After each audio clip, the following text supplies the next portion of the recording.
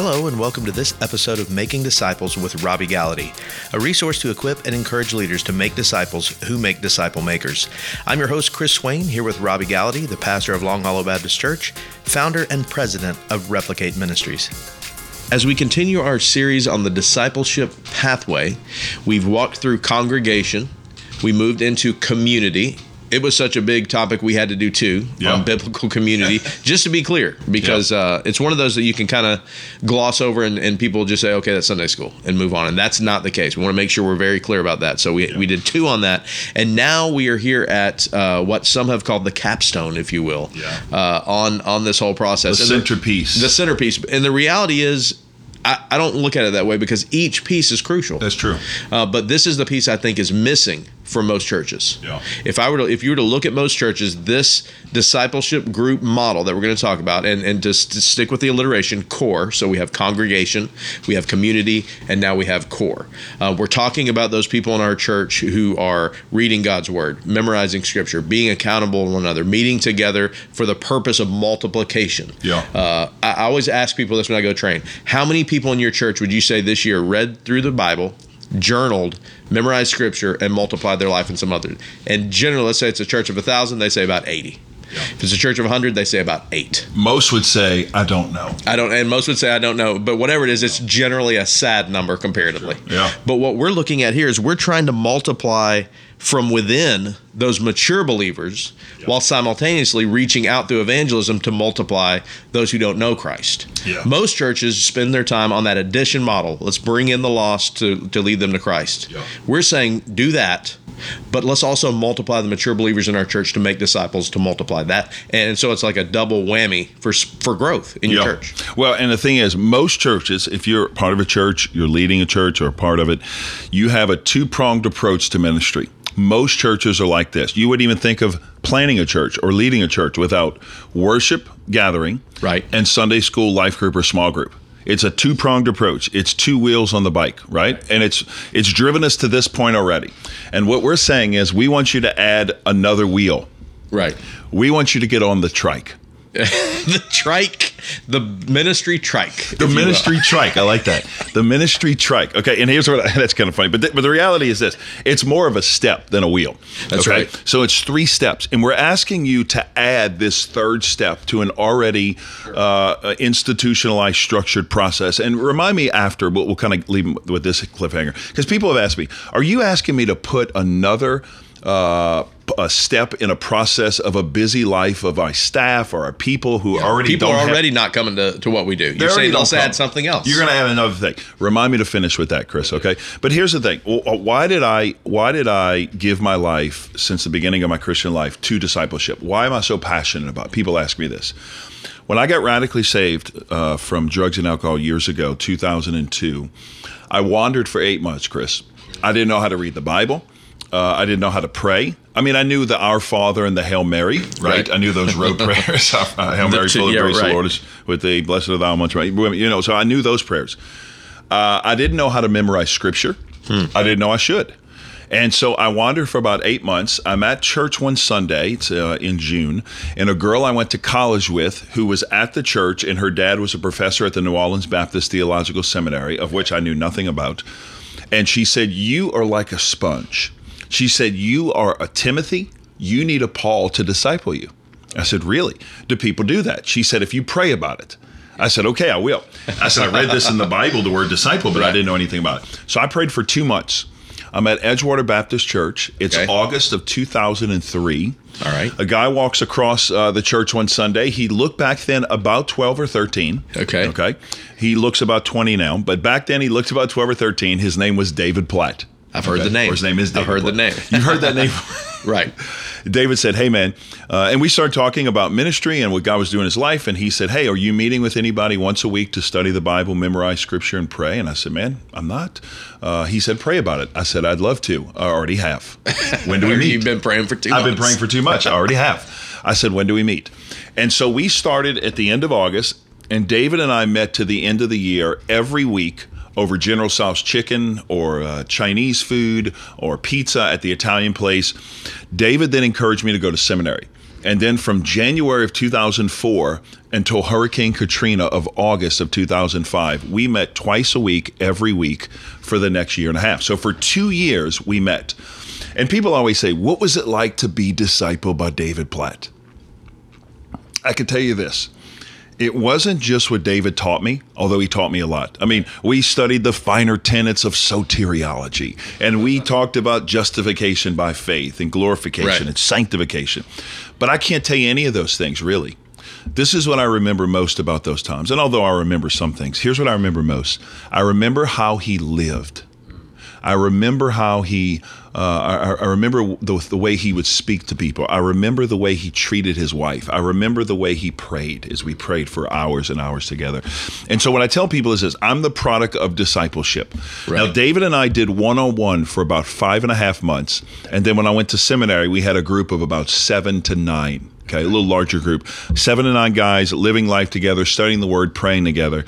And so I have based, I told David this recently. I said, David, what you have done intuitively with me, I have written down systematically in books and processes and research-driven kind of discipleship.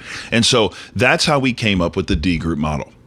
The D group model is basically a hothouse, as Greg Ogden calls it, a hothouse for transformation. I want you to think about it as kind of an incubator. I want you to think of it as kind of a greenhouse for plants. If plants grow out in the wild or grow out in the backyard, they're one thing. You put a plant in a greenhouse and it multiplies the impact of your spiritual growth. Now, here's the thing. Let me just say this so we're on the same page. We can't manufacture growth in our life. Okay, so don't hear me say that you're going to go out, you're going to get in a D group and you're going to grow because you're doing all these things by works. Right. That's not what I'm saying. We can't manufacture growth, Chris. Right. But what we can do is we can put ourselves in a process or align ourselves in such a way with a plan where God produces fruit in our life. That's good. So Christ will work in us to work through us. Now, I know you're not going to believe this, but as a kid, 6th grade, 5th grade, I got picked on in school. Did I ever tell you this? I may have heard this before. Okay, so 5th grade, 6th grade, I got picked on in school. I was tall, lanky, uncoordinated. I was 6'6" by the time I hit 16, just to tell you. My feet grew from the age of 12 to 16 with my age. So when I was 11, I wore an 11. You know, I was like 10 and a half, 11. When I hit 12, it was 12, 13, 14. My poor parents. Trying to keep up with the new Air Jordans, you know? So, but the reality is I was tall, lanky, uncoordinated. I got picked on. So when this movie came out years ago, it was like a healing balm to my soul. Do you remember the movie? Was it The Karate Kid? You nailed it. The Karate Kid. How many people remember that movie? It's one of my favorites. It was a classic. One of my favorites. Still is a classic. That's right. Okay. I went and practiced. You remember that kick? I do. The crane kick. The crane kick. Not the swan kick, as I've heard it called before. The crane kick. The swan kick is actually miscalled in the book Growing Up. It may be a typo in the book Growing Up. There's a little Easter egg in Growing Up where I'd like to see the swan kick, though, honestly. The swan kick would be cool, but it's not the swan kick. It's the crane kick. That's right. And it's a great kick. You've seen it. I practiced it immensely in the garage. It's completely useless. It does not work at all. It looks cool. Oh, it looks great, but it's useless, okay? But here's the thing. Mr. Miyagi was always in the garage. You remember this? I do. And when Daniel's son, Ralph Macchio, would go in there, he was always trimming something. Yes. What was he trimming? The bonsai tree. The bonsai tree. That's right. Do you know the bonsai tree is the greatest picture of discipleship? One of the greatest. Okay. I don't know if you knew this. I did not know I was so blown away years ago by the bonsai tree that I actually ordered a bonsai. You know, you can buy these on Amazon. I did not, but it doesn't surprise me. Well, you can buy everything on Amazon. That's true. Okay, so I bought this bonsai tree. It's a beautiful little tree. It has all the DNA genetic properties of a larger tree, and that's what makes it so cute. Yeah.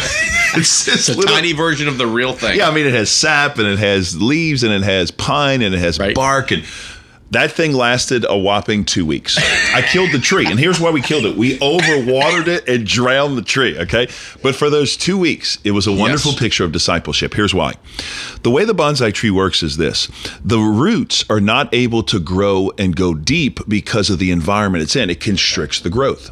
That little pot, remember, causes the tree or stunts the growth, so it never grows tall, which makes it the novelty of it, right? Okay, right. Most Christians are like the bonsai tree. Did you know this? I'm For beginning to years, believe you it. may be a bonsai tree. Yeah, you didn't even know I can remember being a bonsai myself. Yeah, and I have too at times. But here's the thing: the reason a person becomes, in a sense, like a bonsai tree, is because of the environment they're in. Right. What changes the environment is if you take that bonsai tree out of that little pot and you plant it in a field, did you know the tree will actually grow taller? Why? Because of the environment it's in. Now, coming close and think about this. Most Christians think about the environment they're in. They're not in the Word. Right. They have no accountability. They're not memorizing the Word. Right. They're not praying. They're not growing in fasting and silence and solitude and worship. Why would we think that we would grow in that environment? That's a great point. I mean, think about that. You're not going to grow through osmosis with the Bible on the bedside. It actually has to be read and studied. Now, don't hear what I'm not saying. I'm not saying if you read these things, automatically you're going to grow. But if you read these things and do these things and engage in spiritual disciplines, right, Chris, what you do for the Christian is you put the man or the woman of God in a greenhouse where God begins to grow you into the image of His Son. You put yourself in that environment where God uses you. And one of the things I think you're mentioning that is so critical, two things: accountability and multiplication. Yeah. We don't see those two things happening at a high level anywhere else in the church. Accountability on a Sunday morning is showing up. Yeah. Accountability in a small group is showing up and maybe saying, how are you doing this week? Right. To that next level. Maybe more than that. Some groups, I've seen some groups that have been together for a while, they're willing to go a little bit deeper. But the reality is, in the discipleship group environment, that's where high accountability can happen. And it won't happen right away. Let's just give some parameters real quick. About the group. Let me talk about the group size. Yeah, let's talk about the group size, the meeting time, just the basics, so people know what we're talking about. Okay, so let me just clarify. We're talking about a group of about 3 to 6 people. Okay. Yes. It can be more, but let me just say, I've tried one time a group of 9 guys. It's way too many guys, and here's why. The group is not so that people can sit by passively. Right. They're actively participating through asking and answering questions, through sharing their life and quoting scripture. Yeah. So basically what happens is this. We're going to meet with 3 to 6 guys, if you're a guy, 3 to 6 ladies if you're a lady. So gender specific. Gender specific, and this is the difference between the D group and the life group. One of them, yes. We're going to meet for 12 to 18 months. Okay. The reason we don't go longer than 18 months is because the goal, remember, is replication. Right. From day one. From day one. And here's the thing. People think they're getting in this group for them, which they are. Right. But the goal is to get them to be a leader. And you and I both know, we've been in discipleship groups before. We've benefited from them, but it fades in comparison to when we actually lead groups and lead people and see them go on and do great things for God. You know it. Absolutely. And you study more and you learn more. The third thing is you're going to meet either at a home, or you'll meet at a coffee shop, or you'll meet over breakfast, or you meet for Chick-fil-A for lunch. Christian nuggets. That's right. Are always Christian good. chicken. Just don't go on Sunday. But yeah, they're not open. But you can go to what we call Cracker Barrel, aka Discipleship Central. Right here. In this town, that's all that happens there. There's some eating, but mostly discipleship. Mostly discipleship. We've taken over. They love us. We've taken over Cracker Barrel. Yeah. Hardee's. But the reality is this: or you could do it at church. A lot of people on Wednesday night have unused Sunday school life group classes. Right. Open your church up on Wednesday night. Yes. You have age-graded ministries already happening for your children in preschool and your kids or your students, and then let your people meet. Right. It can be an easy on-ramp for Wednesday night, but one word of caution: do not turn it into a program. Yes. Discipleship groups, very different from life group, small group, Sunday school, in the sense that this is not a program that you are facilitating. You're not matchmaking people. Yeah. You are asking people to go and find their 3 to 5, pray through it, invite them, bring them into that gathering, challenge them for the next year to 18 months, and then ultimately multiply. But this is them going out and doing what God's called them to do as a response to the Great Commission, not a ministry that you are administrating, facilitating, and putting together on campus as another micro small group. Right. Here's the question. People are asking, where do I meet the people? Right. Where am I going to find these people for the D groups if you're not doing D Harmony? That's right. Right. Not to be confused with E Harmony, but Discipleship Harmony. That's right. But here's what you're doing. You're living life in a life group. Right. And out of the life group, which is a fishing pond for forging friendships, right. you're asking people you've been living with for a while to be in your D group. Years ago, when I was the pastor at Brainerd Baptist, we just started rolling out discipleship. And one of the Sunday school teachers who didn't really understand the concept in a business meeting stood up and called me out in front of the whole church. And he said, Pastor, you're talking about this discipleship stuff and you're talking about these D groups, and I have a feeling it's going to crash our church and we're not going to be able to continue on because you are taking a shot at life groups, one of which I teach. Oh, wow. Now, obviously, he had a vested interest, and I appreciated the question. Right. But here's what I said to him. I said, Jeff, I understand what you're saying, but here's the reality. We're not taking away from life groups. We're actually infusing life, right, no point intended, into the life group. Right. And here's why. Because here's why you need a clear pathway in your church. When you have a discipleship pathway, you know how to plug people into on-ramps to get on the thoroughfare or the pathway. That's right. Okay, so here's the thing. When people come up to me at Long Hollow, and they do all the time, after church, they'll say, Pastor, I'm sold out. I know I need to be in a D group. Hook me up, set me up, find me a person. That's right. Okay, I'm ready to be in. Yes. Guess what my first question to them is, Chris? Are you in a life group? Are you in a life group? That's right. First question. And most of the time they say, no, I don't want to. I want to be in a D group. Right. And what we say is, we understand that, but you're going to experience life. You're going to experience encouragement. You're going to experience edification. You're going to be able to invite lost friends to a life group. I'd start there, Chris. Well, and the number one place that I have had resistance to doing both life groups and discipleship groups, believe it or not, is staff. That's true. Some great, well-meaning pastors, ministers of education. You're like, man, this is much better than the traditional life group. We just want to do these. Yeah. And I would say, I don't want multiplication happening in the lives of people who aren't even experiencing biblical community. Yeah, that's true. I don't want that multiplied. Yeah, absolutely. Great point. Or trying to live in an environment of growth separate and apart from your spouse. That's true. I mean, think about it. There is a great benefit to sitting next to your wife your husband, growing in your faith together. You're both in the Word. You're both inviting people. And so I would say, just to kind of put a period on that. So what I would say to him is, we're not taking people from the life group. Right. We're actually moving people into the life groups, and that's what happened there, and that's what's happening here. Yes, they feed each other, because as people mature, what do? They attend more frequently. They give more biblically. They more generously. They walk through life as they mature. They begin to see everything through the lens of a scriptural lens versus this idea of the consumer mindset. Which, like you said earlier, most churches, we've got Sunday morning for an hour, and then during that hour while you're here, maybe we've got some type of group on campus, and that's the extent to what we do. It's the two-wheel bike. We strip back everything to how can we cram it all into an hour so it can be like a McDonald's drive-through. And I think that type of consumer-driven church experience, which is very prevalent, obviously, in America, it's slowly. I mean, we've seen it fading. It's clear that it's fading, but it'll always have a somewhat of an audience because it's easy. Yeah. And here's the problem, Chris, and we'll close with this. The problem with that event-driven, one-time-only mentality for your people is that they leave your church and they throw their Christian life aside like they throw that crumbled-up bulletin they just received to you in the trash on the way out. That's sadly true. Listen, and then they pick one up next week when they walk in the door. And what they've done is they've compartmentalized their faith. They say, this is my secular life, which is an hour to 2 hours on Sunday, but this is my sacred life, and this is my secular life, which is the other 6 days a week. And you know, I know that. That's what I used to do. Yeah. I was raised in a different religion. I would put on my Sunday best. I'd go with my parents. I'd put on an act. I'd put a smile on my face. And the moment I left, I would live like I wanted. And then I'd come back on Sunday and I expect the peace of God to come back over me. And that's because I thought church was a building.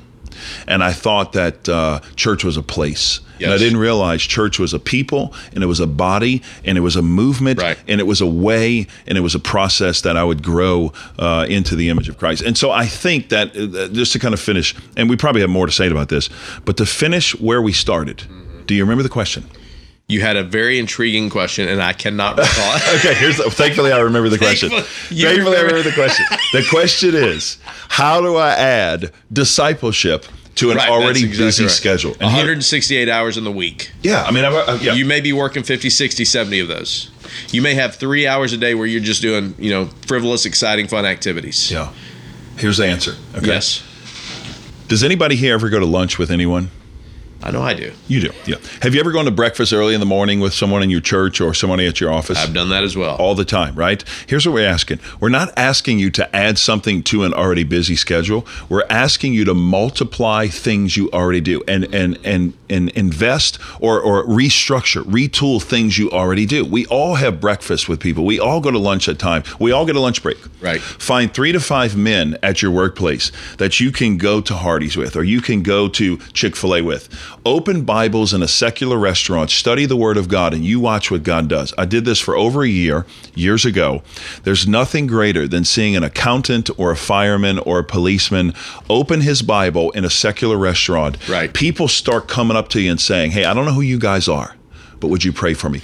The waitresses got saved. The owner of the business got saved. I'm telling you. And God will work in your life when you put guys or girls in that environment. So I'm not asking you to do anything more than you're already doing. I'm asking you to maximize things you already do. You bring up a great topic to end with, and because we're going to talk about it next time. How does evangelism work? How does missional lifestyle look on this discipleship pathway? And the question we get a lot, if that is your focus, how evangelistic are you as a church? And the beauty is, you and I both know, this actually ramps up evangelism rather than quantifying it and breaking it down to just the leaders on the staff doing the evangelism, doing the events, doing the altar calls. But we'll talk about that next time as we wrap up the pathway. Yes. And touch on the last piece of it, crowd. Thank you for joining us for this episode of Making Disciples with Robby Gallaty. If you don't mind, take a moment to subscribe and share the podcast. You can find out more about disciple making, resources related to disciple making, and our customized training on our website at replicate.org.